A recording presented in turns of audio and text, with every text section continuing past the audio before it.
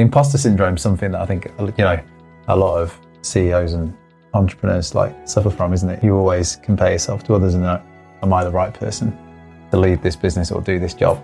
And that's a good thing. I think that's, as long as it doesn't chew you up, that's quite healthy. Healthy paranoia is what you need in business, I think, to be successful. But the key is underlying confidence, I think, and giving that to the team, feeling that yourself, which is quite hard at times because it's not like a straight line journey, is it, to the top?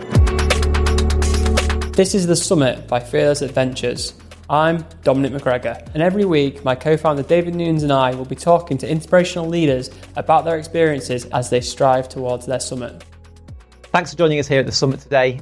We at Fearless Adventures are talking to some really inspiring individuals and entrepreneurs about their journey to their own summit. Today we're joined by Richard, the CEO of Peak, and his journey of creating a data AI business. Thanks for joining us today, Richard. You're welcome. Thanks for having me. One of the things I find most fascinating with Peak and where you guys now are on your journey, it's like you almost reached base camp and you're now in that kind of gear up stage for the big climb. How are you kind of preparing yourself for that, but also the company? All the work to this point has been getting here, and now we've got an amazing opportunity. We think we've got a huge market opportunity in the most exciting space in tech to win, but we're right at the foothills of that journey, like you say. There's a couple of things there, isn't there? Gearing the team up and gearing yourself up, two different things. We're kind of united by the fact that none of us have done it. So I've never done it. The team haven't done it. So a lot of it is about helping and, give the team confidence that we've got here, we've figured it out, we can figure it out again, sort of thing, basically. and then having that confidence yourself. You didn't know what you were doing when you started the business. So if you feel like that still, that's okay. You can still figure it out. So I think that's pretty much it. And the imposter syndrome is something that I think, a lot of CEOs and entrepreneurs suffer from, isn't it? You always compare yourself to others and know, am I the right person to lead this business or do this job? And that's a good thing. I think that's, as long as it doesn't chew you up, that's quite healthy. Healthy paranoia is what you need in business, I think, to be successful. But the key is underlying confidence, I think, and giving that to the team and feeling that yourself, which is quite hard at times because it's not like a straight line journey, is it, to the top? No. Have you ever found yourself faking that confidence a little bit? Well, that's an interesting one, because one of our key values is openness and sort of transparent. We're a very transparent company at Peak, so we don't bluster or bluff or anything like that. So I would say no, wouldn't necessarily fake it. I would say to the team if I didn't think I knew how we were going to do something, but I would also say I think we can figure it out. But I do think you have to pick and choose your moments with that sort of openness. When the company gets bigger, the team are looking to a leader to lead, right? And leadership situational. Sometimes complete transparency and openness is important, like when COVID hit.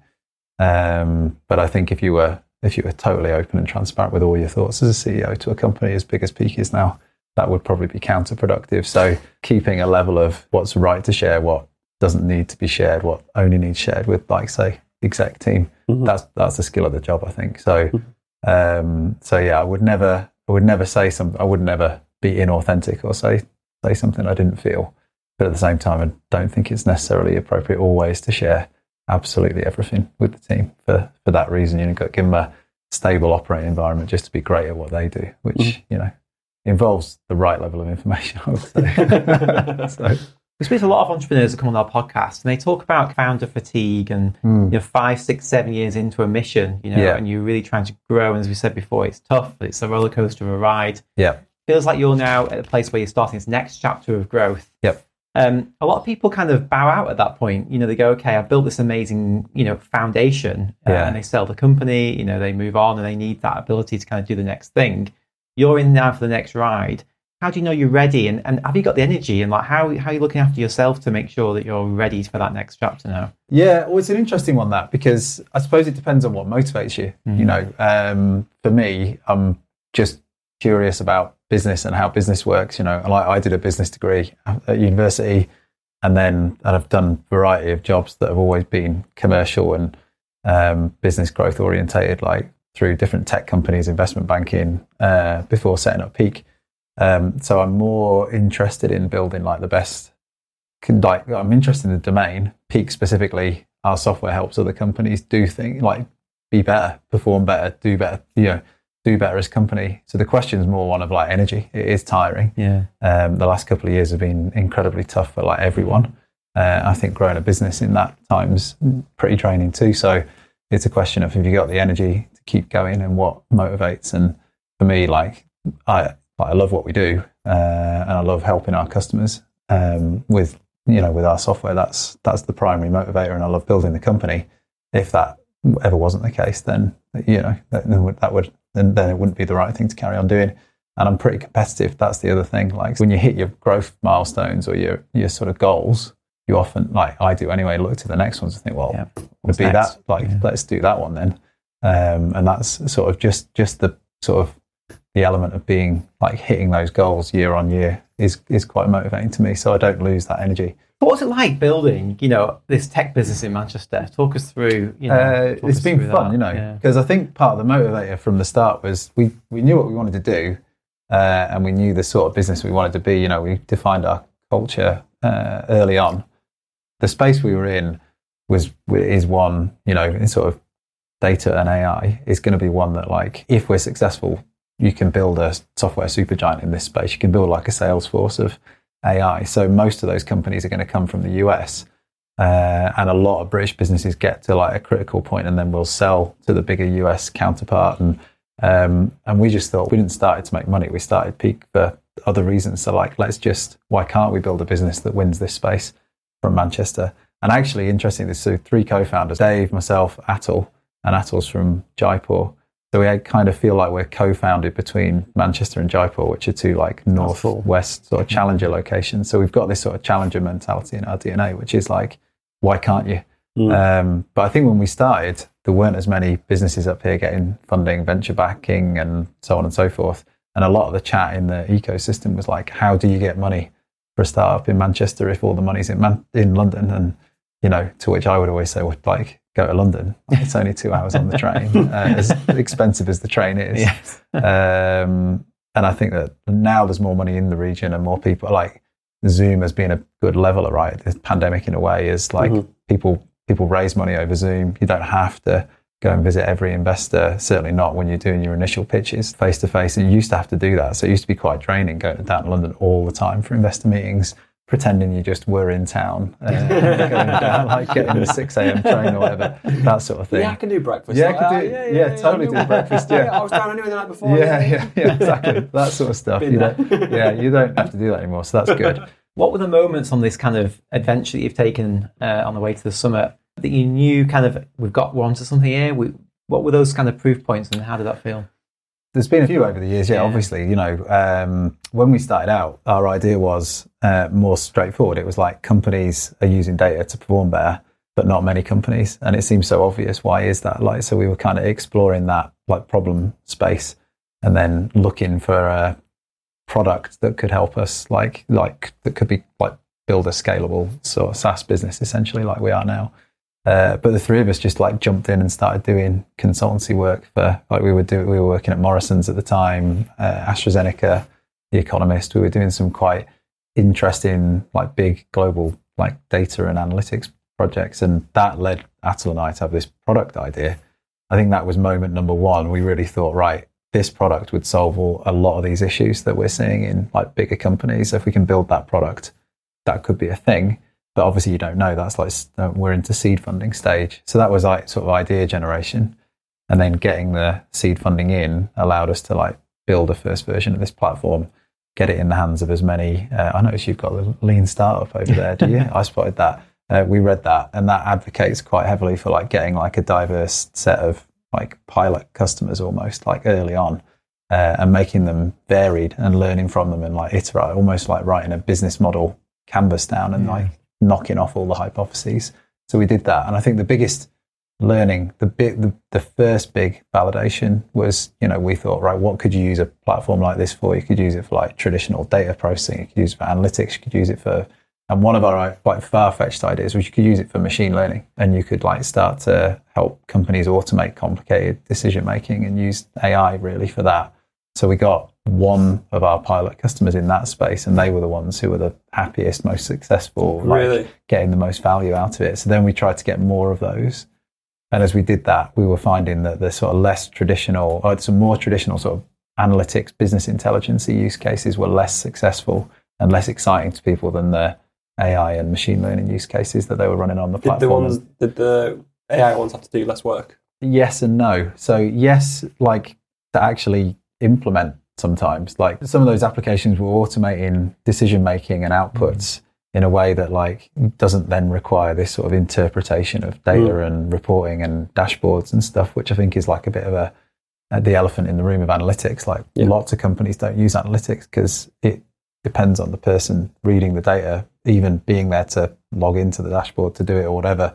So if you can find those things that where like analytical systems like AI platforms can help automate some of those decision-making flows and like outputs for people, that helps a lot of business teams do stuff that they're not naturally inclined to do. So they're using the outputs to do great stuff rather than generating the outputs, like generating the idea off the back of the data.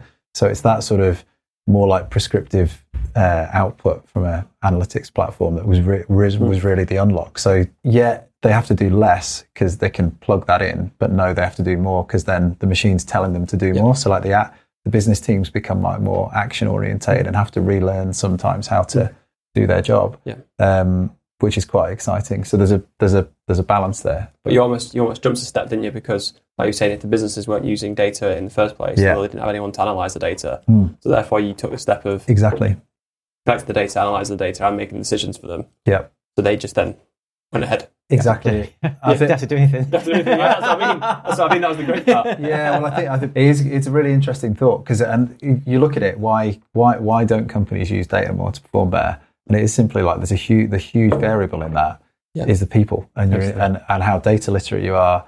Everyone's biases like go into like how much of an issue someone sees something as. Some people are like really extreme, like a number goes slightly off and they're very hysterical. Other people are like super chilled out. Some people just don't log in and do that stuff and just go with the flow and do what they're told.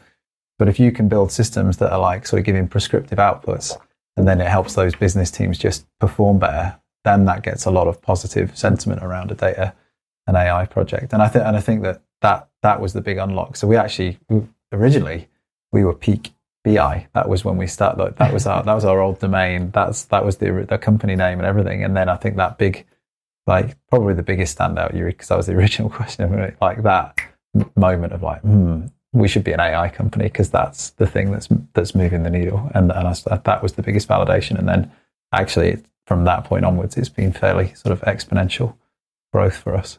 That's the first kind of like moment. What 20 people, you've got nothing to lose. Yeah. Suddenly they start getting things to lose, I guess. On that kind of climb up, is there another moment when you think, yes, we validated that? The other hypothesis we had was that folks would pay a subscription for it, like, which sounds daft, obviously, because we're used to like being in tech. You're used to SaaS subscriptions and stuff but still, like most of our customers weren't at that point in time because that's sort of 5-6 years ago, like consumption-based software and then consumption-based software for something that you've never done before.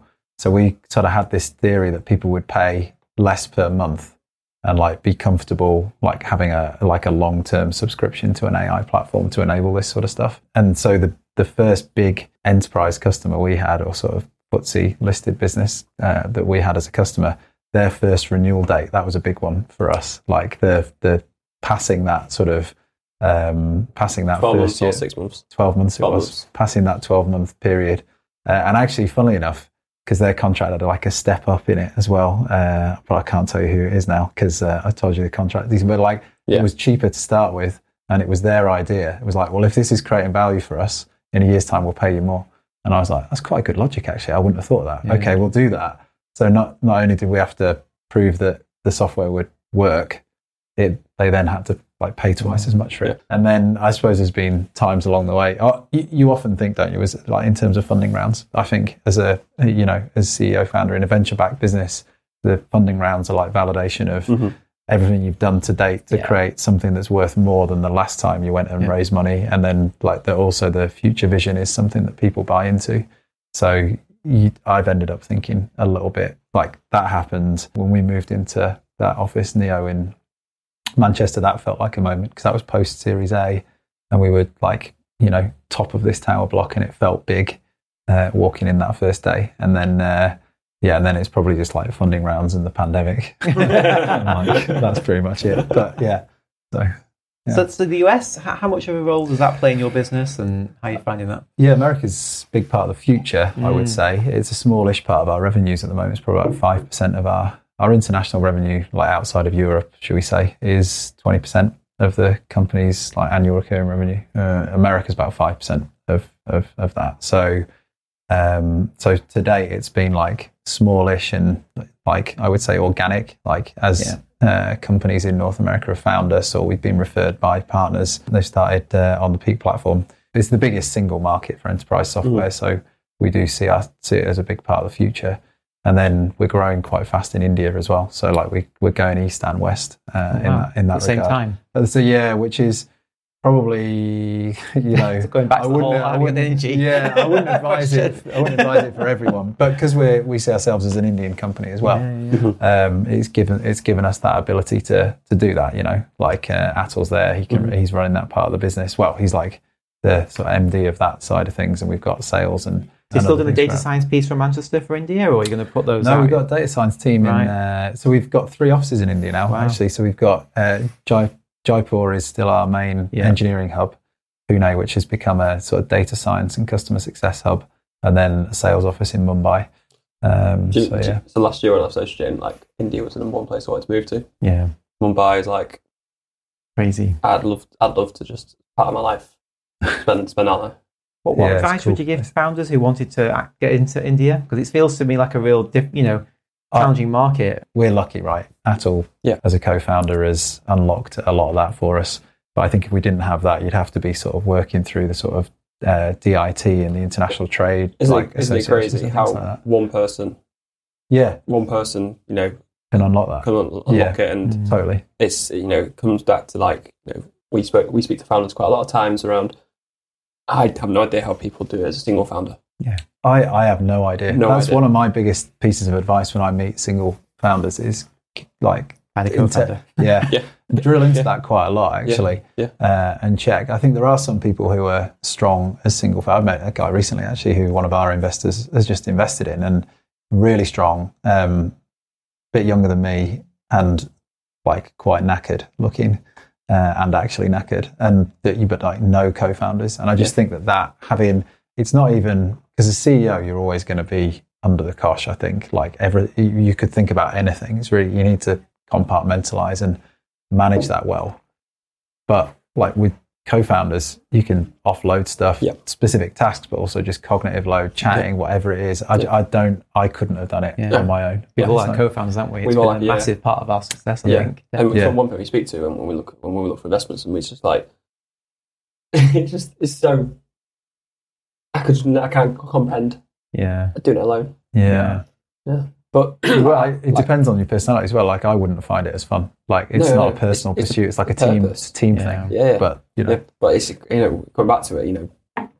One hire, one co-founder, one decision. With Atul. Yeah. There's unlocked an entire market for you. Yeah. And that's the decision made day one. You guys came together day one, and so it goes to show the journey from business. It starts at day zero. It doesn't start at when you're 20 people. Those decisions. Fundamentally, you guys had such a competitive advantage to unlock an entire global business. By making. I think people, so. I think that's another thing that plays into like advice I normally give, which is to try and write that vision down. Like where, and people say it like, where do you see the business in 3 years? Where do you see it in 5 years? But people often like keep that in their heads. They don't really write down what they really want to do. And I think sometimes if you can force yourself to be bold enough to write it down and talk about it, you make different decisions earlier, which unlock things in ways that like they don't become subconscious decisions that just open stuff up like that. They become like conscious decisions that you're in control of, which I think makes it much easier as well. Because then essentially going to America, which is your biggest market, is your third market. You've had kind of the geographical experience of managing remote teams. You've had the structural challenges of probably thinking what you need to hire when and where, and that experience then, because a lot of people we did US as our second market, we had to learn to make those mistakes in the US, right, which is a lot more expensive. And New York as well, right? New York, which is a lot more expensive.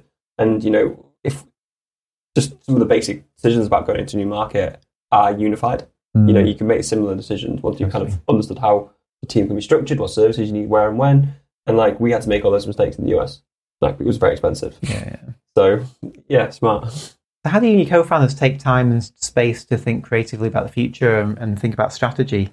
I don't know if you guys found this, but it sort of ebbs and flows for me. Like, depends on how well the business is. Like, if the business is trading well, you're hitting all your numbers. You can breathe a bit. You start to think about like, so carry that line on, and in 2 years' time, and you start to imagine that sort of stuff. And as soon as you have a wobble like customer churn or something like that, you're straight into the sort of operational. I find it really difficult to context switch between sort of strategic and operational, and early on, I was quite good at that.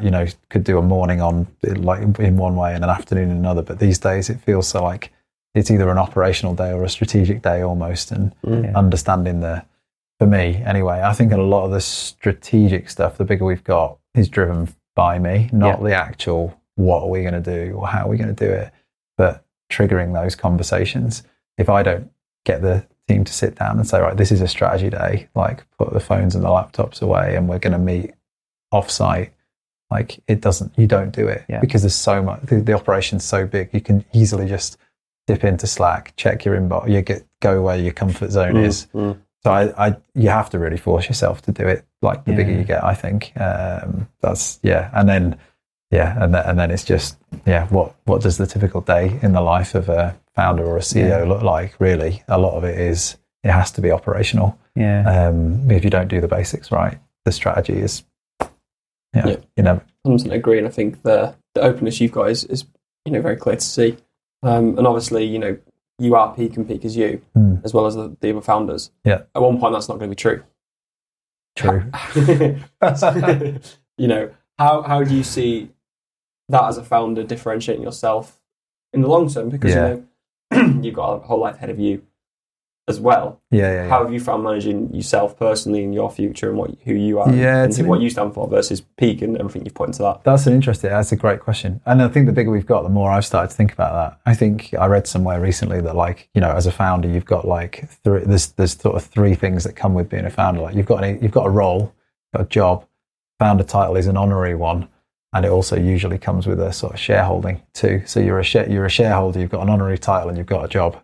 And if you park the two and you focus on the job, are you the best person to do that job at any one given point in time? Like right now, I think I am the best person to be peak CEO. But if that ever changed, then that would be a conversation I would be open to having. Like there might be someone better for a different stage trying to achieve something. I don't know.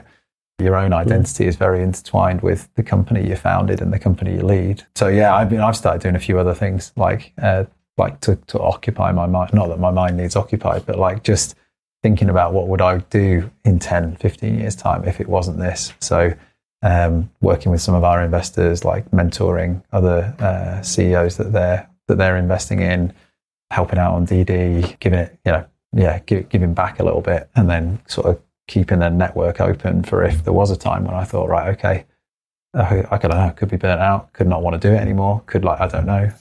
But it's good to sort of keep your mind open to like the idea that you could be doing something else at some point, because personal success and professional success are like, if they're too interlinked, then like the stakes are high anyway, like we said. Like you don't want to make it about your entire life as well as your business. So, sure, identity at the end of the day, right? We talk a lot about that, especially when people exit and like who are they after them? Yeah, that must be tough, I think. And you guys have both been in that situation. That's how we started speaking, really. Yeah. Coming out of you left in May. Yeah. I left in August, and then we were kind of like in this, floating off in this chasm of the mist for a bit of time. Like, what are we going to do?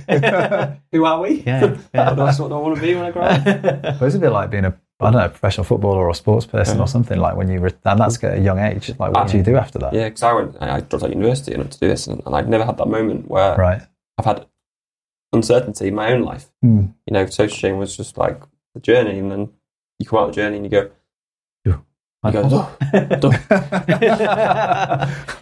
what next? Who am I? Honestly.